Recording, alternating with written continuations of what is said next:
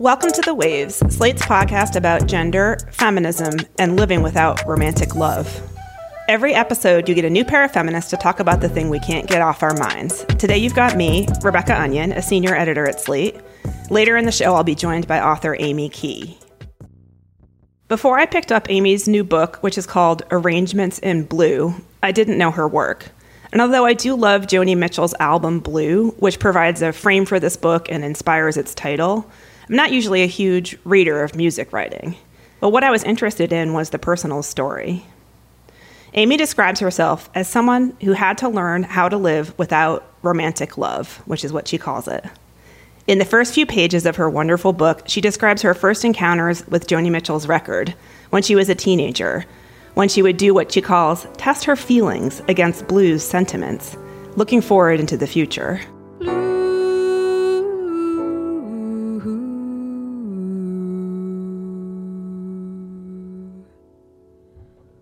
Songs are like tattoos, you know I've been to see before. She writes, "While I have certainly bled for romantic love, I've largely found myself living without it. The last time I had a boyfriend, I was 22. I'm about to turn 44. In my early years of knowing Blue, I thought I was at the beginning of romantic love's presence in my life. All beginnings incorporate the potential for an end. I just had no idea how rapidly I'd get there."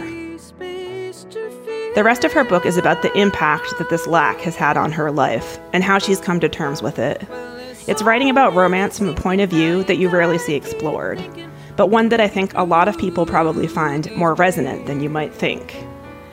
After a quick break, Amy Key is joining me on The Waves.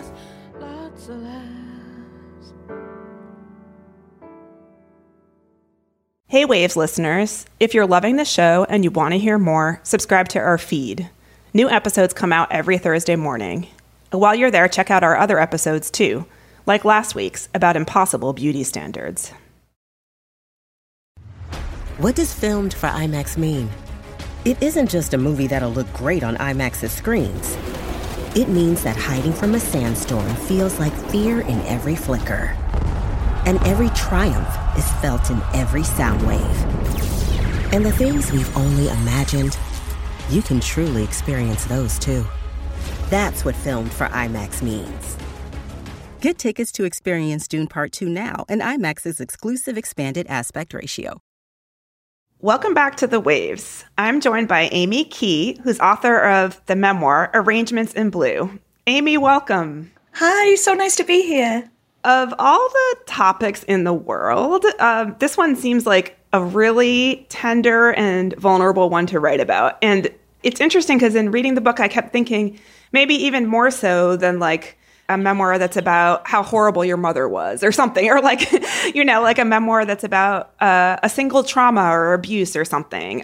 This is really complicated. How did you talk yourself into writing this and get past anxiety about writing it if you had it? I know that you wrote in the intro, I worry that writing all this down brings the risk of damage and gives people too much information. It's interesting that you asked if I had to kind of talk myself into it. And I guess the answer is I did have to do that, but it was one of those, you know, there's this Anais Nin quote where she says the risk to stay in the bud was less than the risk it was going to take to blossom, or something along those lines, yeah? And I felt like I was at a kind of gateway where there was going to be pain either side of the kind of act of writing. Either I was going to hold it all in and it would be an internalized pain, or I was going to open out and invite other people to talk about it with me. One of the reasons I think I decided to open out and invite people to talk about it with me was because I think I acknowledged I hadn't been particularly honest with myself about how the absence of romantic love had made me feel, and how I had been kind of holding space in my life, if you like, for the arrival of a romantic relationship that would give my life meaning. So I just felt like I wanted to be, I felt like if there's going to be pain in either direction, I'm going to choose the one that involves openness. It's so interesting because you can tell that you've been thinking about it for years. It seems full of these like moments where you sort of like describe ways that you thought about it in the past and then sort of like have realizations about how those ways were affecting your life in different ways. And I think that's what makes it really rich and good.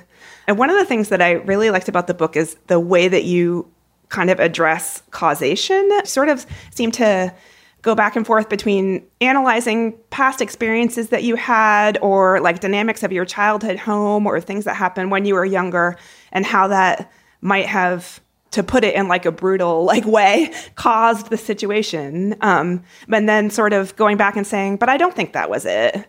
And it sort of really tracks your thought process around your life in an interesting way. Could you talk a little bit about that? Like how you chose how to sort of interweave these like questions of causation within the story?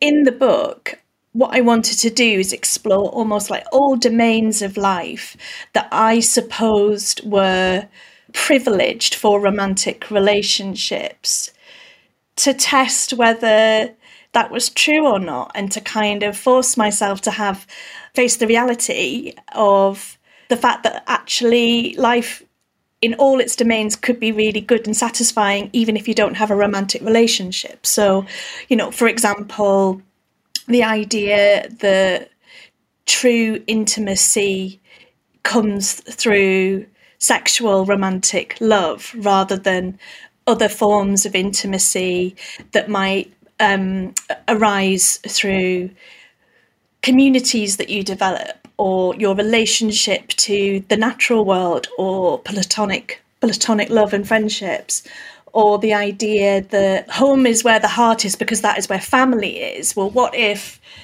you don't, in air quotes, have a family in your home? Does that make your home a lesser home? And when I think about how much I cherish my home and the way that or the pleasure I can get through the making of a home that is designed just for me, but also like for my cats and also for entertaining and inviting people in. It helped me, I guess, break down some of the assumptions that I'd made about a kind of a lack of integrity in these domains of life that I felt romantic love had kind of, withheld from me.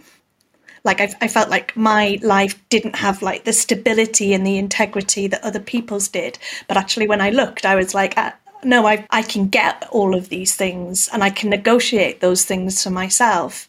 And actually, it means I don't have to deal with a lot of stuff that other people have to deal with.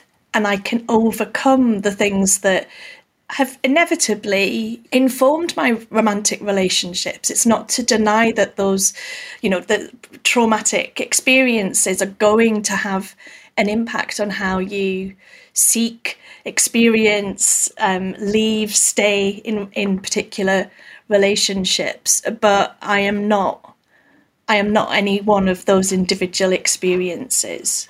The way you sort of just described it is like very positive, is like the most sort of like boiled down way I can put it. But in the book itself, you're working through a lot of grief. It's also a book that also has like a lot of honesty around loss in it, kind of mixed together with the realizing that it can be okay. One of the goals I had when I was writing was not to arrive at really simplistic conclusions at the end of the book.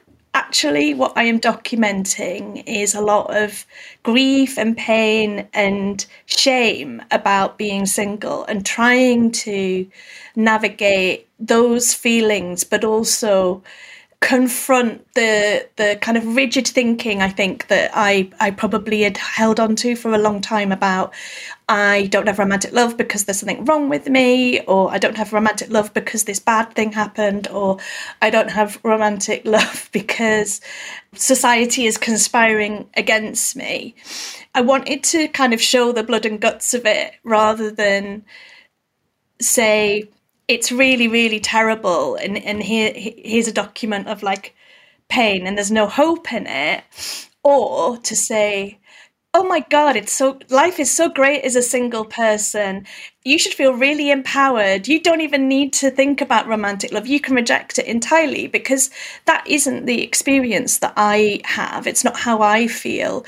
And I think allowing for ambivalent feelings about romantic love, allowing somebody to say, I'm okay without a romantic partner. My life can be good, but actually, I know that it causes me pain sometimes, and it will in future. You know, I hope for romantic love in my lifetime, as it were. Those two things can be held at the same time, but I do think that we're kind of pressured into taking sides. You know, either I'm going to reject it or I am going to pursue it no matter what. That's kind of, I didn't really want to represent those polarized viewpoints. I wanted to kind of say the reality of my life is that I'm kind of in this middle space where sometimes I do kind of feel empowered because as a person who lives alone and doesn't have to consider a romantic partner, I can make lots of choices for myself, and I can plan my own future, but it can be brutally lonely at times.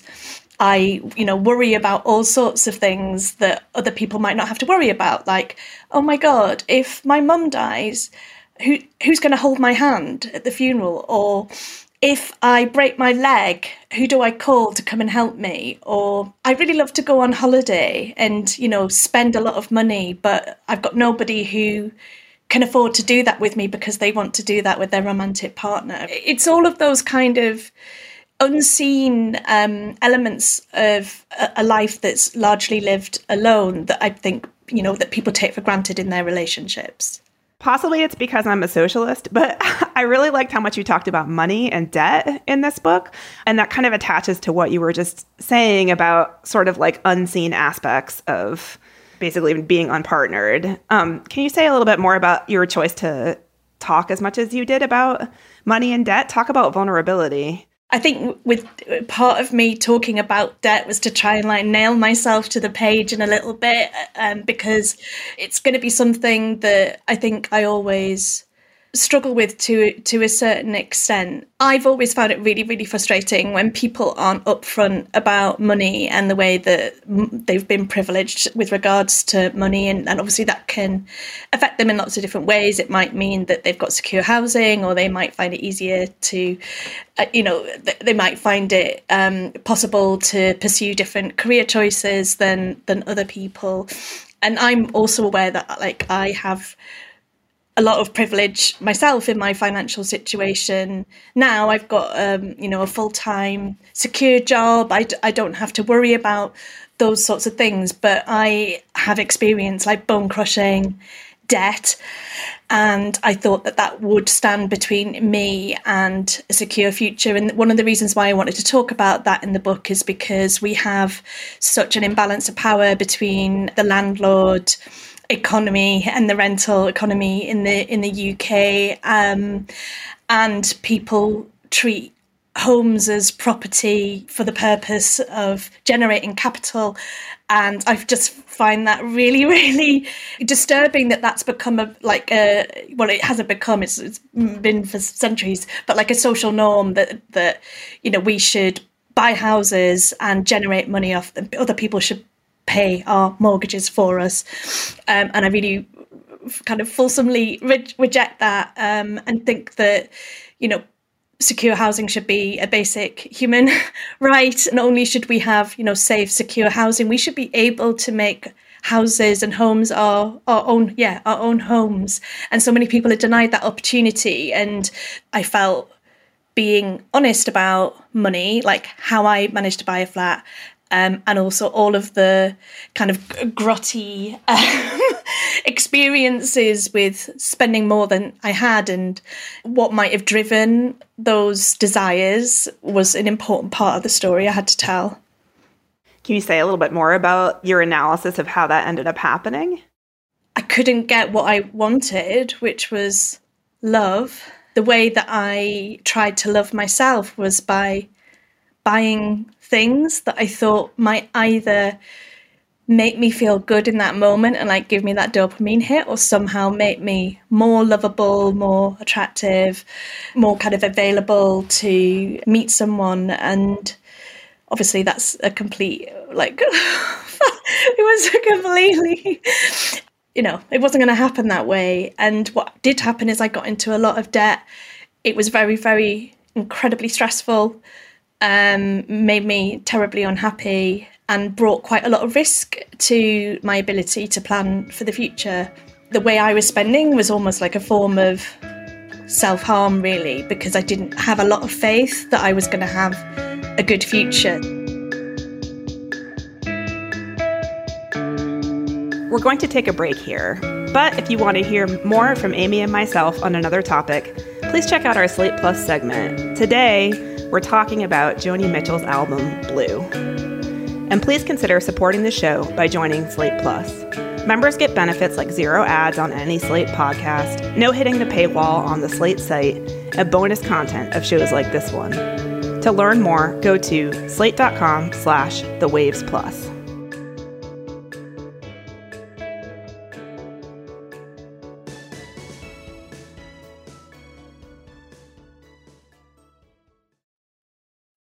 So, you've got an idea for a business, the store of your dreams. There's just one thing to figure out: everything. That's why Shopify's all-in-one commerce platform makes it easy to sell online, in person, and everywhere else. Sell on social media, source products with an app to get that first sale feeling. It's the only solution that gives you everything you need to sell everywhere you want. So when you're ready to bring your idea to life, power it up with Shopify. Sign up for a $1 per month trial period at shopify.com/listen. Welcome back to The Waves. I'm interested in what you wrote in your book about sort of life milestones, moments in adulthood that sort of mark passage. And it's interesting because I feel like, at least in the American press, there's been a lot of discussion about sort of delayed adulthood. I don't know if you guys have this discussion now as well, but this question of when are millennials going to buy homes, or, millennials are waiting till a later date to have kids, or these sort of like markers that we talk about a lot that are sort of like ingrained in social science to a point where they become something that, social scientists will use as data to show like how generations change generation by generation. And your book helped me realize like how romantic love is tied up in all of that, like how it feels like even in our like understanding of the life course, there's like certain milestones that if you don't quote unquote achieve whatever that means, a partnership, then it feels like you haven't hit them, or things haven't changed. So I'm curious to hear you say more about that. It's such an interesting place to talk about how cultural structure sort of like affects your mind, or like affects your sense of the passage of time. I guess because I was brought up in this very sort of heteronormative white Western culture where even though I was, I was informed by like a lot of feminist thought, I kind of just assumed that certain things would happen. Like I would get a monogamous, long-term romantic partner, and there might be some kind of formality put around that, like a civil partnership or a wedding potentially. I sort of assumed also that maybe I would have children, and that I would buy a nice house, a nice terraced house with bay windows and 3 floors, and I would be able to invite my family to stay with me. And that would basically set me up for 2 to 3 decades of life occasions that people would participate in with me. When I was in my 20s and I began to get invited to people's weddings or their housewarmings or their engagement parties, and then got into my 30s and there were more children being born and more weddings. And, I accumulated all of this kind of experience of collective celebration for other people and had none of my own. And like, that can't be like, there's a kind of fairness aspect on it. I mean, so many of my friends will tot up how much they've spent on other people's weddings. And like, they're kind of, they don't really mind, but there's kind of begrudging sense of, economically, this has not been good for me, but, you know, I'm very happy for you. I want to celebrate. But it's not right that we only focus on those sorts of events. I think like it goes against my sense of what is important in life, and also just like equality. it just feels like prizing these things which are actually driven by kind of state forces and economics, you know, the desirability of the family unit as a kind of political engine for making things happen, when that's not part of your life. I kind of want to reject it, rather than like getting really entrenched in the kind of poor me feelings about like, well, I'm not going to get married, and nobody's organising me a hen party, or, you know, whatever those things are. I thought, I am empowered to decide what is important in my life and ask people to, if they would want to join me in marking those occasions.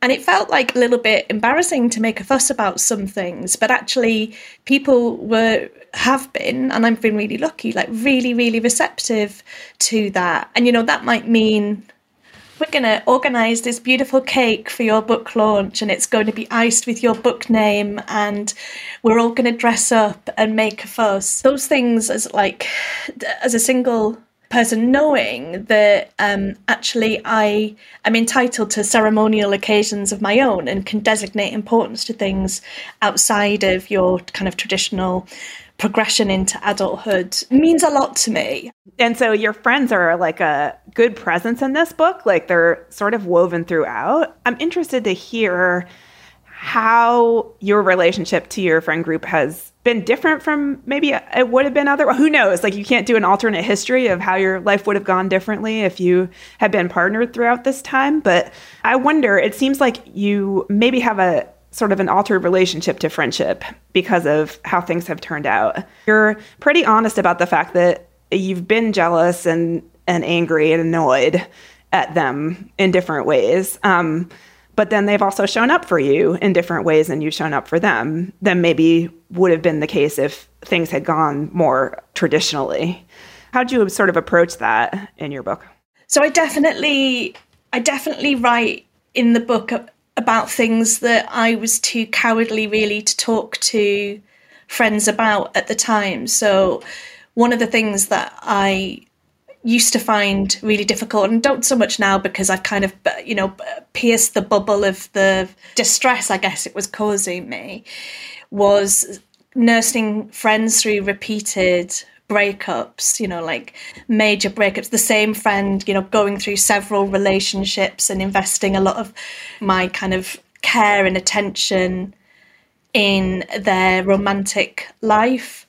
And at the time, I experienced that as a kind of sense of anxiety and panic. And it was only several years later that I was able to really pinpoint the fact that I wasn't feeling anxious and panicked. I was feeling angry. I was feeling jealous. I was feeling fed up of always being the recipient of people's romantic grief, and never sort of being an actor, I guess, in romantic grief of my own, because I didn't have relationships that would warrant that kind of status.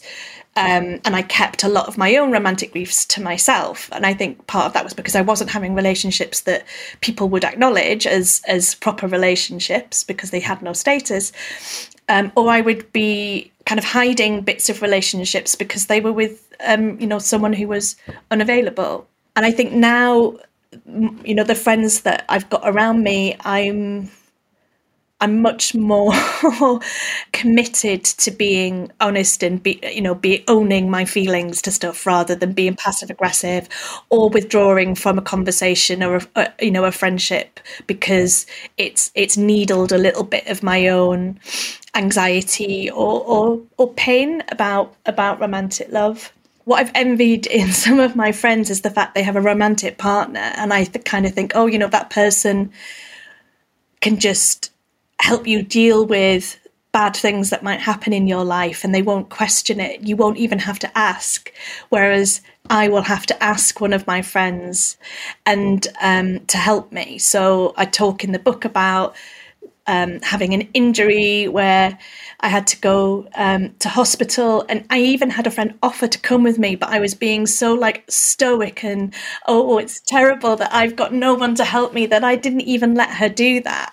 And so like part of it is like confronting my own pride and sense that I have to just do everything alone, and actually take responsibility for asking for the help and support that I need, and being upfront about it. And it's hard to talk about this stuff because it's not like I have cured myself of the kind of residual shame or, occasional humiliation or anger or just, sadness and sorrow, not having romantic love play a big role in my life. I'm never going to be cured of that, but I've got to find a way to like live alongside that and not constrain myself or, sort of hit this sort of weird glass ceiling of life because I've told myself there's no kind of progressing to the next level. So I guess I'm just trying to build up the tolerance, the resilience, overcome the kind of feelings of shame and sadness about it by thinking it through with other people, which is what the book is kind of allowing me to do.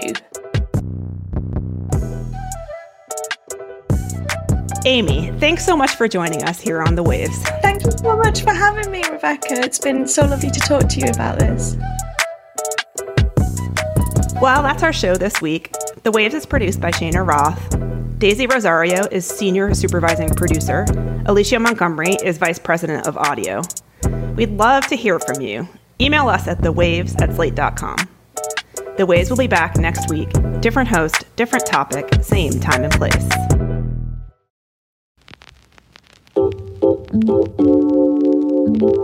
Thank you so much for being a Slate Plus member. And since you're a member, you get this weekly bonus segment. And today, Amy and I are going to talk about Joni Mitchell. So Joni Mitchell is a very strong presence in Amy's book, Arrangements in Blue. It's just sort of working off of the seminal Joni Mitchell album, Blue. All right, Amy, tell me about it. When did you start loving this album? And is it your favorite Joni Mitchell album? Oh my God. I think it is my favorite Joni Mitchell album. Oh, I don't want to commit to it. So I first heard Blue when I was 14. I borrowed it on cassette from my older sister, Rebecca, and I had a friend over for a sleepover, and we had the lights off and I had my lava lamp on, and we were listening to it on cassette in the dark, and she just started her periods, and I was like, oh my God, this is like really a kind of an important life change that's happening for us. We're going towards womanhood and all of those kind of things.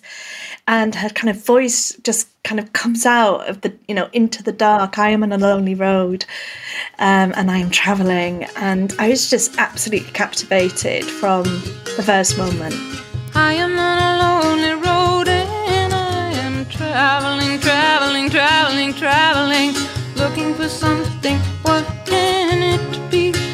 Oh, I hate you some, I hate you some, I love you some. I think one interesting thing that reading your book sort of taught me about that album is that it is also like ambivalent about romantic love. Like it's also ambivalent or like there's a really different moods addressed in the different songs in a way that I hadn't really picked apart until reading your book. Weirdly, I always felt that the album feels too short for what's in it. There's such a lot, and I think it's only like half an hour long, the album. It goes through so much terrain, and people will call it like a great breakup album. But there are, passionate love songs on there. But there's also this kind of current of transformation of loss and renewal and trying to transform through that. And she was so young. I think when she wrote this album, it kind of blows my mind because I'm still finding wisdom in it. And obviously when I was writing, I was listening to the songs in a kind of different way than I know. I mean, to be honest, I don't normally listen to it. I normally sing it to myself. And, when my friends are over and we were drinking wine, we're like, right, we're going to put Joni on, we're going to sing it from start to finish, like the whole album, which must be one of like my least appealing habits. And, definitely not going to support my romantic endeavors, but, or maybe, you never know. Yeah, you never know. Yeah, and it's just, I find it feels like this kind of epic story that kind of starts with her, stating all of these things that she wants in this very, very giddy way, and ends with her in a dark cafe, kind of reeling from a conversation with a cynical friend and promising her own transformation. And I just find that really exciting. They're full of moon. You like roses and kisses and pretty men to tell you all those pretty lies. When you're gonna realize they're only pretty lies. Let's talk about a couple of specific songs on it. So what's your favorite song on Blue? Oh, no. And what's your least favorite? Is there any song on it that you think should have been left off? I think it's perfect. No song should leave Blue. If you really want to push me to say like my least favorite, it's probably This Flight Tonight. Why? Can you explain? It's really hard to sing, so I'll say that, so that they're all quite hard to sing, but it kind of jumps up and down quite a bit. And for me, it's like the least musically, melodically satisfying. The thing is, like, This Flight Tonight, it's followed by River, then A Case of You, and then The Last Time I Saw Richard. You've got these three sort of powerhouses, and I think it just shrinks in comparison to that. You've got these three masterpiece songs that go in a row towards the end of the album, so it would be really difficult to pick between those three. For me, I did say the other day, because somebody asked me if I had to pick three Joni Mitchell songs, I did choose The Last Time I Saw Richard, just because I think it's such a complex song, and it's where this kind of real conflict comes up in Joni. She's getting angry at herself and at Richard, and this kind of the push and pull of wanting love and wanting to retreat from it is so evident in that song. I find it really interesting.